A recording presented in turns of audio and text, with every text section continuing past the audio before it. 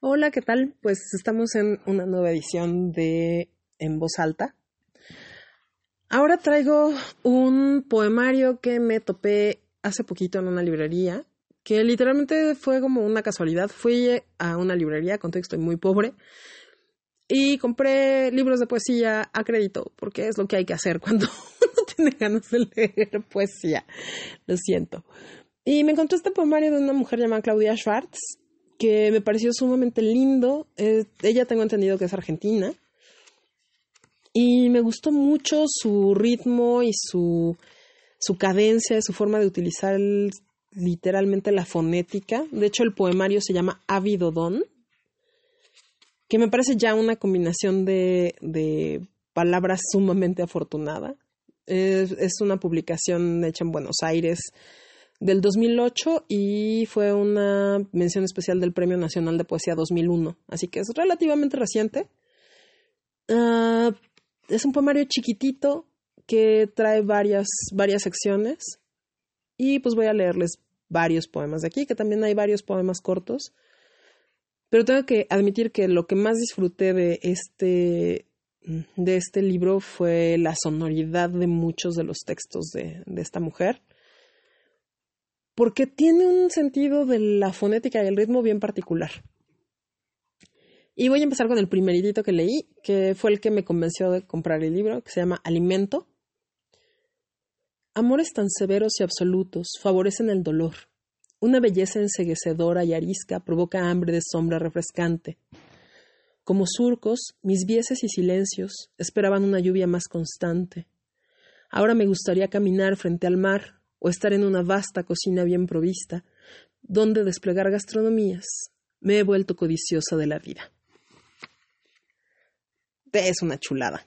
Desplegar gastronomías es una imagen maravillosa. Este otro, por ejemplo, no tiene título, pero también me parece bien bonito. Ya tu piel no es tormenta, ni tu sombría forma al hablar, ni los sinsabores de arduos desafíos. Apenas 3 recuerdos, los primeros. No puedo erradicar del erial posterior. La eterna Rapunzel recoge trenzas vanas. Vamos por otro. Les digo, son poemas muy cortitos. De hecho, es un poemario relativamente corto y además en formato pequeñito. Que eso también me encanta. Me encanta cuando los poemarios son chiquitos de tamaño. Un sueño ya soñado, déjà vu de fabulosa resonancia. ¿Dónde? ¿Cuándo antes? ¿Otra oportunidad o enésima versión del mismo error? Sobresaltando se persigue en el espejo una visión precaria y en lo inaudible una voz. No me des nada sino deseo de existencia. Del antiguo cerco crece hierba oscura. El perfume es este mismo, secreto y sombra.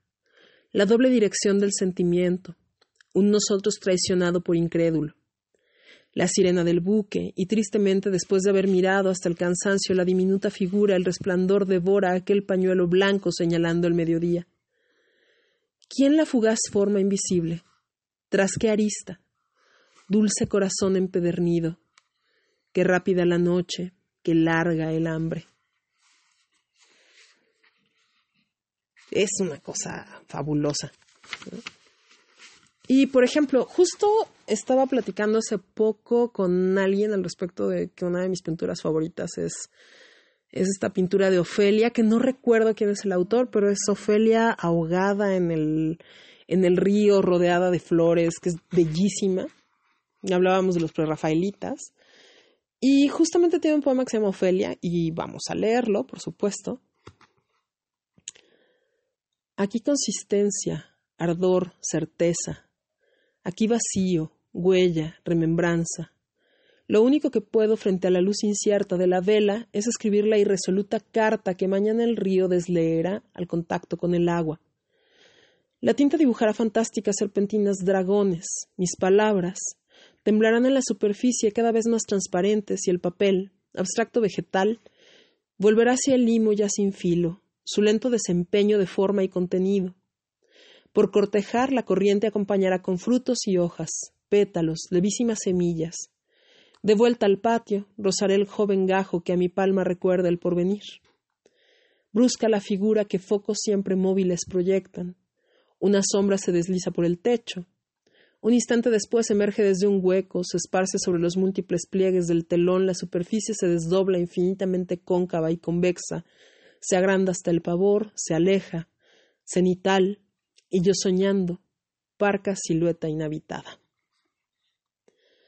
Ella tiene una cosa con por ejemplo, lo que pasa con ávido, en donde hay unas cacofonías muy calculadas que hacen que el ritmo del lenguaje se note todavía más, que realmente me gusta, me emociona mucho. Hay gente a la que las cacofonías le molestan, pero me parece que ella hace cosas bien bonitas con eso.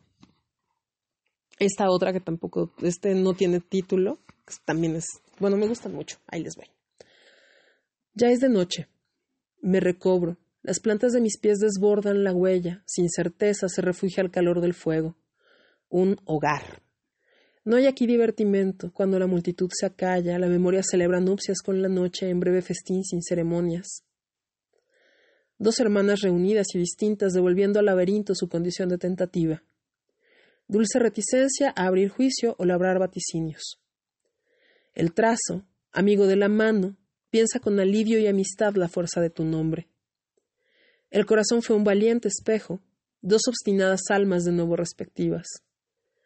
En el río la noche dibuja el camino del cielo. Mirémonos antes de zambullirnos cada cual en su destino. Otro que tampoco tiene nombre. Y de repente, ¿quién no sé qué hábito de nombres o ímpetu me arrastra y me despeña en inmóvil estrecho dardanado donde metálicas vigías? Otro navegante igual saber pero promiscuo. Con su canto la belleza feroz hiere mi flanco. Hambre perfecta, muda veloz la noche lila nace, el gran teatro está por comenzar, y un vaivén de estrellas en el muelle, lengua que por sí canta la espera. Y otro que probablemente es el penúltimo, nos alcanza el tiempo para leer otros dos. Tampoco tiene título, es Dulce tarde compasiva. El desaliento hoy plegó sus alas. Pronto será otra nueva misma noche. Los pies agradecen el suave lodo del sendero. Si tuviera de pájaro matriz, solo digo un corazón soberbio nada puede. Las sombras crecen. La noche cada cosa gesta, pregunta sin respuesta y a veces la certeza en ancho mundo de luz y sombra lleno, que navego como antiguo marinero, conociendo sin ver los arrecifes, y el viento por la cresta de las olas y la costa por el olor de la resina.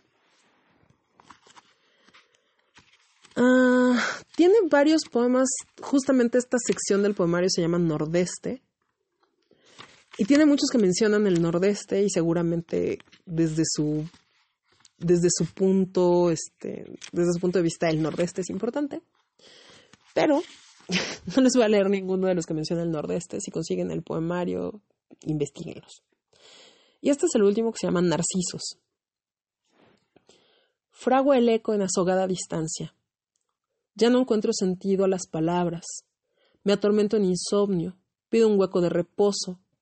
Pretendo ser la gota que gastará la piedra y despierto balbuceando un sueño intransmisible. Sin devanar mi única jornada, presiento la lógica del mundo. Mi cuerpo atesora sus recuerdos, pero pierde la delicia del instante.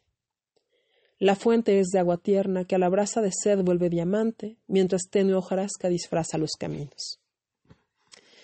Y con esto me despido.